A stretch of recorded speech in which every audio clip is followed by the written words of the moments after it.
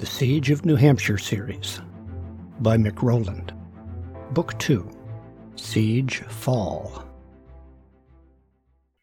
Chapter 17, A Call to Arms. It was Martin's turn to grind the wheat. There wasn't much to do on the new gasifier until Dustin, Carlos, and Lucas got more fuel chipped up. While Martin cranked the handle of the mill clamped to the end of the counter, Susan and Judy were rinsing the latest batch of hominy. Their backs were to Martin. Margaret and Anna were busy doing laundry in the dining room. It was more disruptive to have all of the clothes piled around in the center of the house, but it was warmer and involved less hauling of water up and down the stairs. Margaret and Anna managed to communicate their cooperative tasks with simple words and pointing. Through the rhythmic splash and squish sounds of the plunger and the bucket, Judy and Susan carried on their soft conversation. "I would have been so scared," Judy said. She poured a thin stream of water into the bowl of hominy. "Oh, I was," said Susan. She swished and massaged the hominy between her fingers. "But once Mr. Landers was in the truck, I was too busy tending to his wounds. Before all the shooting, though, it was kind of boring." "Boring? You said that Eric guy was telling you all kinds of adventure stories." "He was, but he's 32 and living in his parents' basement. You know how sometimes you can tell when there's something a little off when someone is telling you a story?" Judy nodded knowingly. She paused to let Susan pour off the cloudy water. "His stories had that something. They sounded highly enhanced, like he was rewriting his rather ordinary life into an action film. If he saw a squirrel, he'd turn it into a lion." Judy laughed as she began gently pouring more warm water. "My Dustin is just the opposite. If he was chased home by a bear, he'd say, 'Oh, I saw an animal in the woods today,' or something like that." Susan laughed too. "Funny you should mention about being chased by a bear. That was one of Eric's stories. While I was listening, I was sort of reverse filtering what you say Dustin does. I wondered if he had been chased by a squirrel, but enhanced the tale for public consumption. The image of Eric being chased by a squirrel was almost too funny to keep a straight face to." Both women laughed. "I was listening attentively to his stories," Susan said. "I kind of had to. His parents were in the front seat of the truck, after all." Susan leaned closer to Judy. In a stage whisper, she said, "I think Eric thought that meant that I liked him." "No." Judy stopped pouring, but resumed. "Yes, but I really don't." Susan turned her head so she could catch Martin's eye. "No way. Eric is a self-centered player. I could see that all along. He's not my type at all." Martin could see her out of the corner of his eye, but didn't look up. He pretended not to be listening as he poured more wheat into the mill. Judy commiserated. "Most of the guys in high school were losers and players. College was worse. They don't get better when they're drunk. Dustin was just so down to earth. He was a keeper. It's hard to find a decent guy out there." "Yeah." Susan turned back to massage the hominy pile again. "And when you do, they're already taken." Judy chuckled. "Okay, Dad," said Dustin as he got to the top of the stairs. "Got the hopper loaded with enough for the next test. Carlos and Lucas chipped up more before they took their turn at patrol." Tyler and Charles took a break from fitting the long transfer tube to the truck. Everyone gathered around the gasifier. "Time to find out if the new filter works," said Martin. "Are you ready?" Charles nodded. Tyler nodded too. Nick gave a thumbs up. Martin pushed the burning roll of paper into the fire chamber of the new gasifier. He waved his arm to Dustin, who turned on the small electric fan. Once satisfied that the tinder and the chips were burning on their own, he closed the door. White smoke streamed out of the jet. As the burner cooked off enough gases, the smoke began to turn blue. Dustin lit the jet, which sputtered with a nearly invisible flame. No one cheered this time. It was the 5th time that they had test-fired the burner. Getting a flame wasn't the problem. "Okay," Martin said. "Blow it out."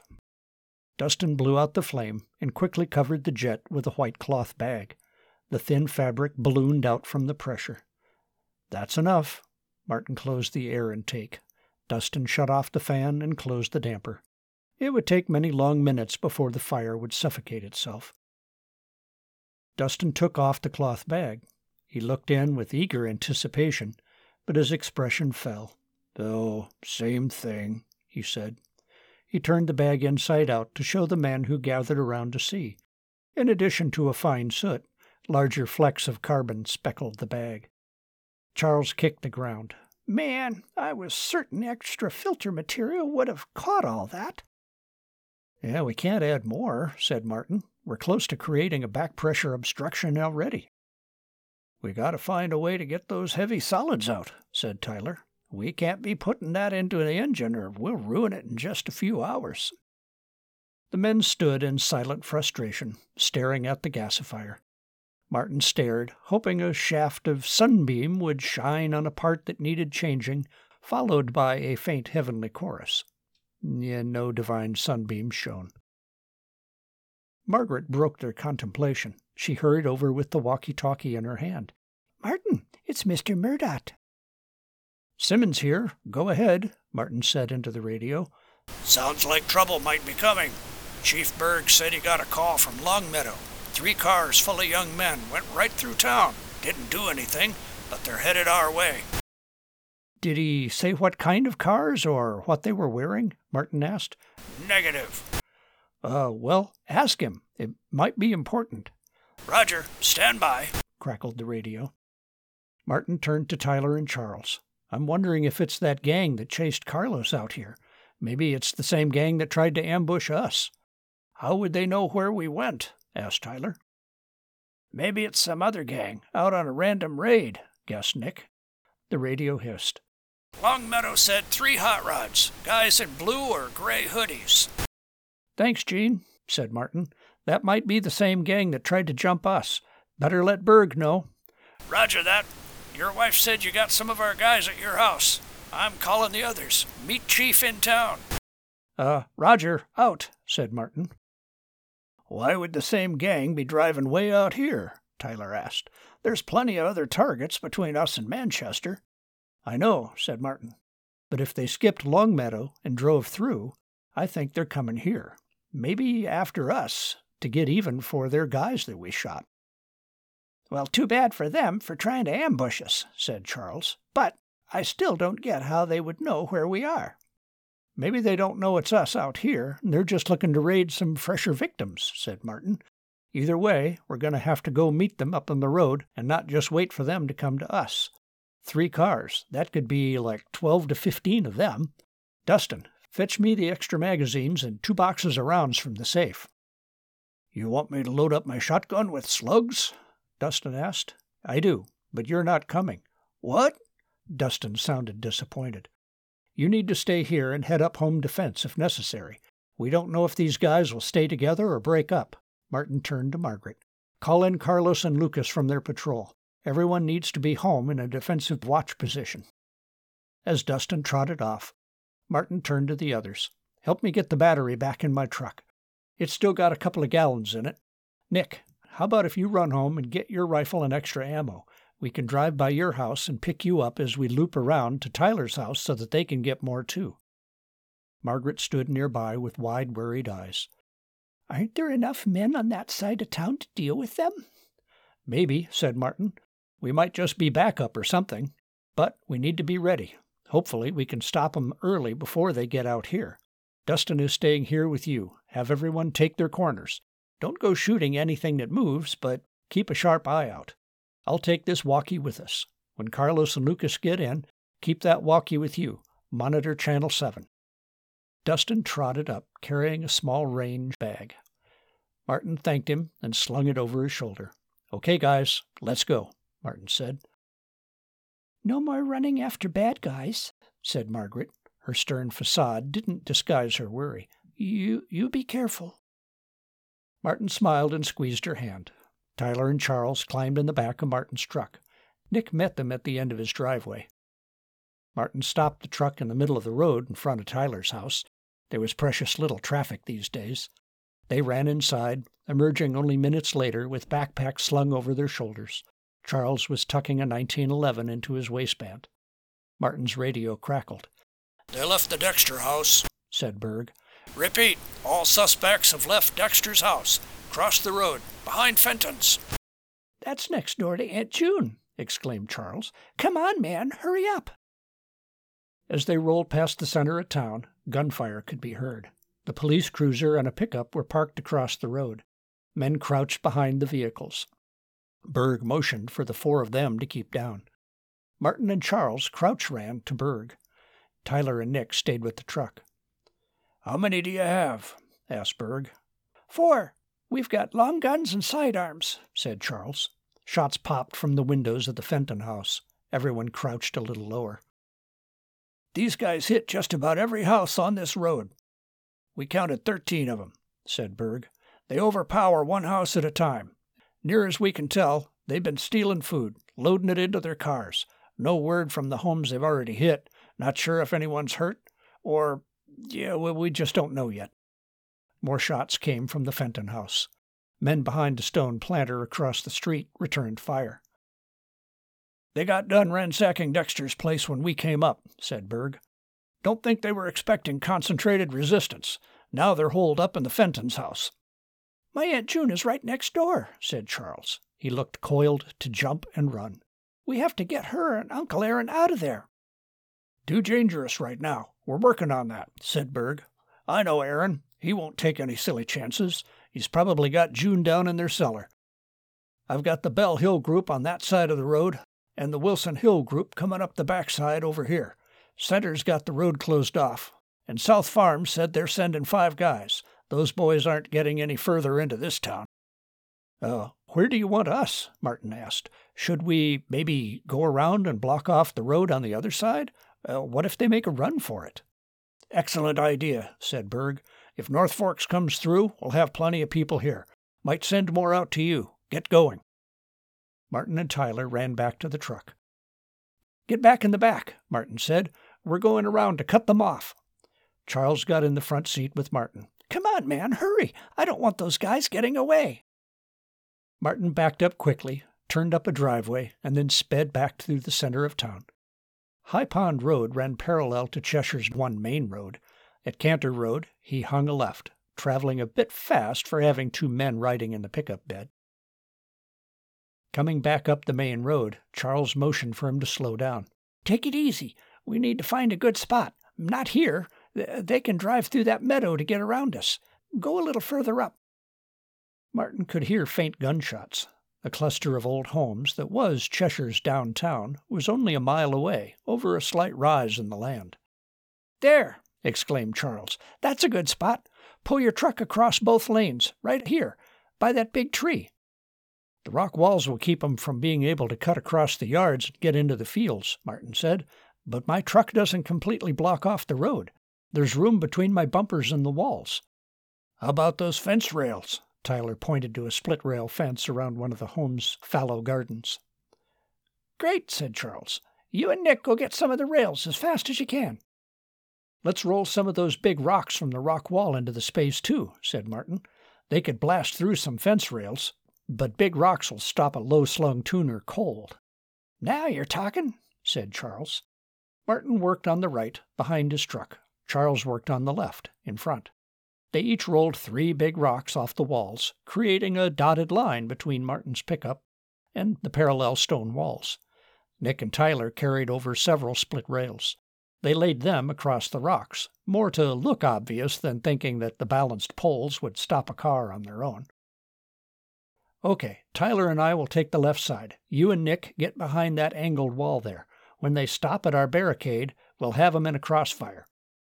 Martin took up a position behind a low rock wall, near a big tree at the end of the dirt driveway.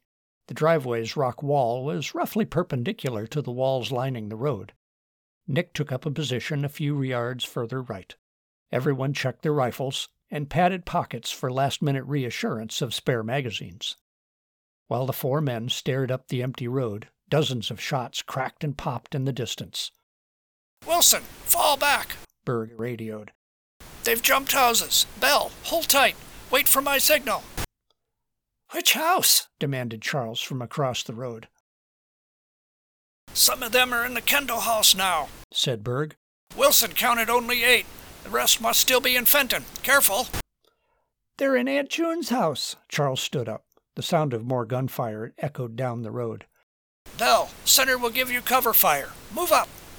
Wilson, move up to those sheds. Don't go any farther. Just be ready to keep their heads down if needed. They're planning to storm the house, shouted Charles. He ran across the road and grabbed the radio out of Martin's hand. Don't storm the house, Chief. My aunt and uncle are in there. We know that, son. Berg's voice sounded tense. Keep this channel clear. Man, Charles paced in exasperation. If they storm the house, there'll be bullets flying everywhere. Maybe your aunt and uncle got into a safe room or something before the Hoods got into their house, Martin offered. They don't have a safe room, Charles flailed his arms. They think everybody should love everybody. Go, go, go! Berg shouted into his radio. Waves of gunfire erupted. It was hard to distinguish individual shots. Bell, get ready, too! No, behind you! Get down, down, down! Stockman, said Berg. The 4 in Fenton's house made a break for it while we were breaking into Kendall's. Repeat, suspects in car, coming your way. Get ready! Martin could feel a tingle of fear ripple up his back and across his shoulders. Trouble was speeding toward him. Charles was back across the road and positioned low behind the rock wall. Martin hunkered down beside the tree. He looked through his sights at the road. The loud, raspy exhaust note of an approaching tuner sent a fresh trickle of fear across his shoulders. He tried to ignore it and concentrate on his front sight. The dark blue Mitsubishi seemed to be galloping as it sped over the undulating old highway. They looked as though they were doing over 100. The driver must have suddenly spotted Martin's truck across the road. He stabbed on the brakes, sending blue smoke trailing behind the tricked-out Lancer. At first, it looked like he was going to try to go around Martin's truck, but changed his mind. He may have seen the big rocks. The passengers fired a few shots wildly out of their windows. The driver attempted a U-turn, but once the back end of the Lancer was off the pavement, the rear tires skidded, sending up a spray of dirt and grass. The car slid sideways for a dozen yards. As it slowed, Martin sensed an opportunity. He couldn't make out anyone inside the car due to the glare on the windshield, so he aimed at the Lancer's front wheel that was face-on to him and not turning since the driver had the brakes locked up. Martin aimed at the sidewalls. He squeezed off a shot, quickly got the muzzle centered again, and fired off 2 more. The front tire deflated rapidly. More shots came from the Lancer. The skid was nearly played out. The Lancer settled low as the front tire deflated. The driver gunned the engine, trying to get them out of the crossfire. Martin fired 2 more shots into the tire.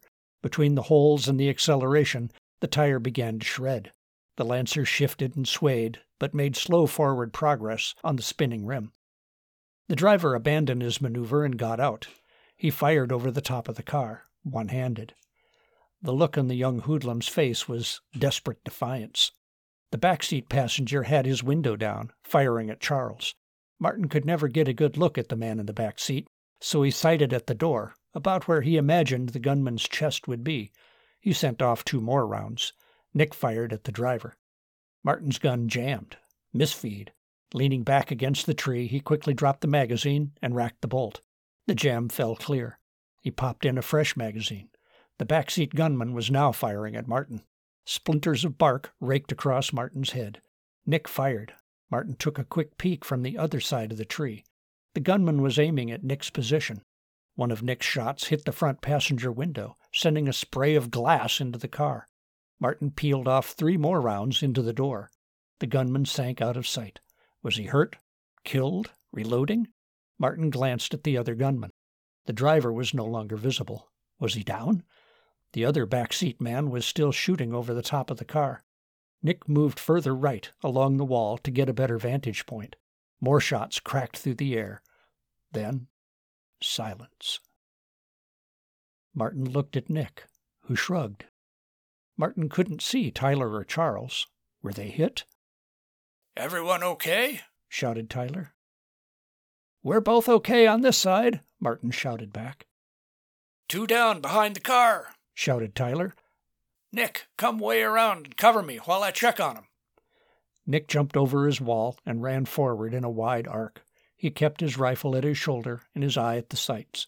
He stood several paces away, sighting on the fallen bodies Martin couldn't see. "All quiet. We're clearing the house, room by room," crackled the radio. "We stopped the ones who ran," Martin radioed back. "Checking them now." "Roger, Stockman." "These two are dead," shouted Tyler. "I'm coming out," shouted Charles. "Cover me." "Ready," Martin shouted back. Martin kept his front sight on the passenger side windows for any sign of movement above the sill. He had the trigger squeezed to near the break point. In the flurry of the first round of shooting, there was no time to think about anything. With the pause, there was time for anticipation to crank up the adrenaline. He tried to slow down his breathing, but his lungs ignored him. His heart throbbed. Charles stepped over the rock wall, pistol at full extension. "Count 9 down. All 9 down. Searching house," said Berg. Charles approached the car, crouched low and in half steps, his 1911 extended in front of him. Martin moved to stand 45 degrees off Charles's right. Charles could fling open the rear door and stay flat along the car. Martin would have a clear view and shot inside, if necessary. In the brief break in the action, Martin tried to take inventory. He saw the driver get out and shoot. He saw the left side back seat man get out. Martin didn't see either of them go down, but Tyler reported 2 down and dead. Martin saw the right side backseat man shooting out of his window. Maybe he saw him go down. Berg said there were 4. The front passenger window was up. It was just a jagged ring of white glitter now. But Martin couldn't recall seeing anyone in the front seat, firing or otherwise. Was there someone still lurking up there? Martin kept an eye on the hole in the glass, too. "Ready?" Charles asked, without looking away from his sights. "Careful of the front seat," answered Martin. "I haven't seen the 4th one. Ready." Charles reached for the door handle with one hand, the 1911 in his other hand. He yanked the door open and jumped back along the car's rear quarter. It was hard to make out any details in the dark interior. A motionless mass lay across the seats. "I'm going to pull him out," said Charles. "Keep a bead on him." Martin nodded. Charles stepped forward and reached low in the open car. He grabbed a high-top sneaker and pulled. He backed up, dragging the inert man clear of the car. The man's gray and blue hoodie was wet with dark blood. The half-opened eyes and slack jaw told of death. Martin realized the man was probably dead from his shots. He expected to feel horrified, but wasn't. It all seemed so matter-of-fact. What lay before him was more of a target than a man. It was a disconcerting feeling. "Hey, man! No shoot, man!" came a voice from the front seat. Charles jumped back to the rear quarter of the car, his gun trained on the rear door opening. "Come out slow!" shouted Charles. "I can't open the door," said the man. "My arm's all shot up." Charles looked at Martin. Martin nodded that he understood. He put the carbine sights in the front window. Charles closed the rear door. Crouching very low, so as not to be visible, he reached forward for the door handle, paused, then flung the front door open. A skinny young man, wearing a shabby Utah Jazz hoodie, clambered awkwardly out of the car. His right arm had been hit in 2 places. His left hand was cut up and bloody. Despite that, he tried to raise his hands above his head. Charles approached carefully from his side. Martin kept his sights on the young man's chest. Charles patted him down with his free hand. He pulled a small pistol from his waistband, a knife from the hoodie pocket, and a magazine from the rear jeans pocket. The wounds on the man's arm and a single bullet hole in the side door suggested that the man had bent forward with his arms over his head during the shootout. The bullet fragmented after hitting the door and the mechanisms within, spraying the man with shrapnel. Martin wondered what they'd do with their prisoner now. The other 3 hoodlums were easier. They could be thrown in a trench. "We found Kendall's," hissed the radio. "Afraid they're both dead." "What?" Charles shouted. He grabbed the young hoodlum by a handful of hoodie neckline. He held the pistol to the man's head. "You killed my family!" "Don't!" shouted Martin. "They killed my family! I'm going to kill them!" The young man's mouth trembled. eyes shut tight, waiting for the blast that would end his life. "You can't just shoot him," said Martin. He remembered Berg saying that 4 fled from the first house, not the Kendall's house. The prisoner could be guilty of many other crimes, but not that of killing Charles's relatives. "He surrendered. He's our prisoner."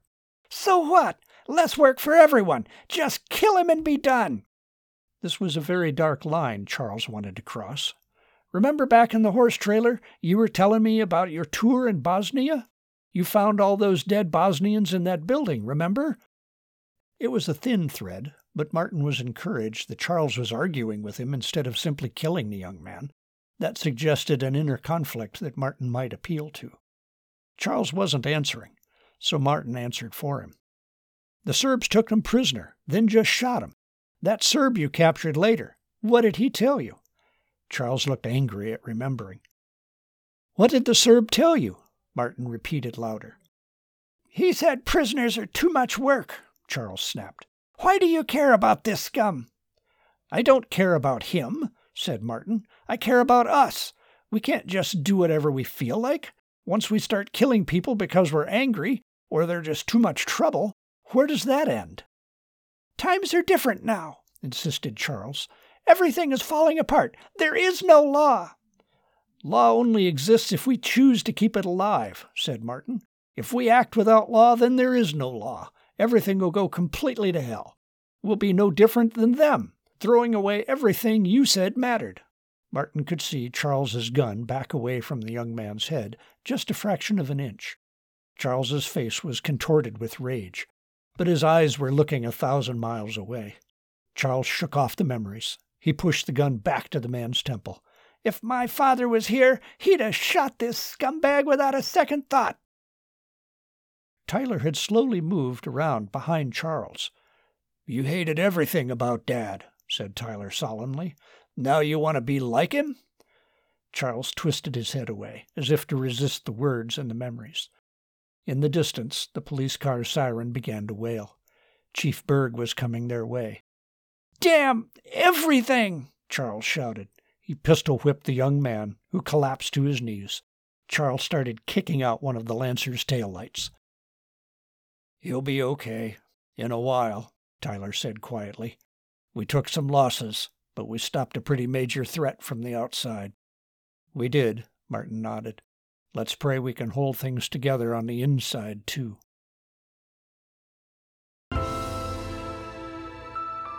Thanks for hanging with me this far. Only one more chapter left in Book 2. Thanks for listening.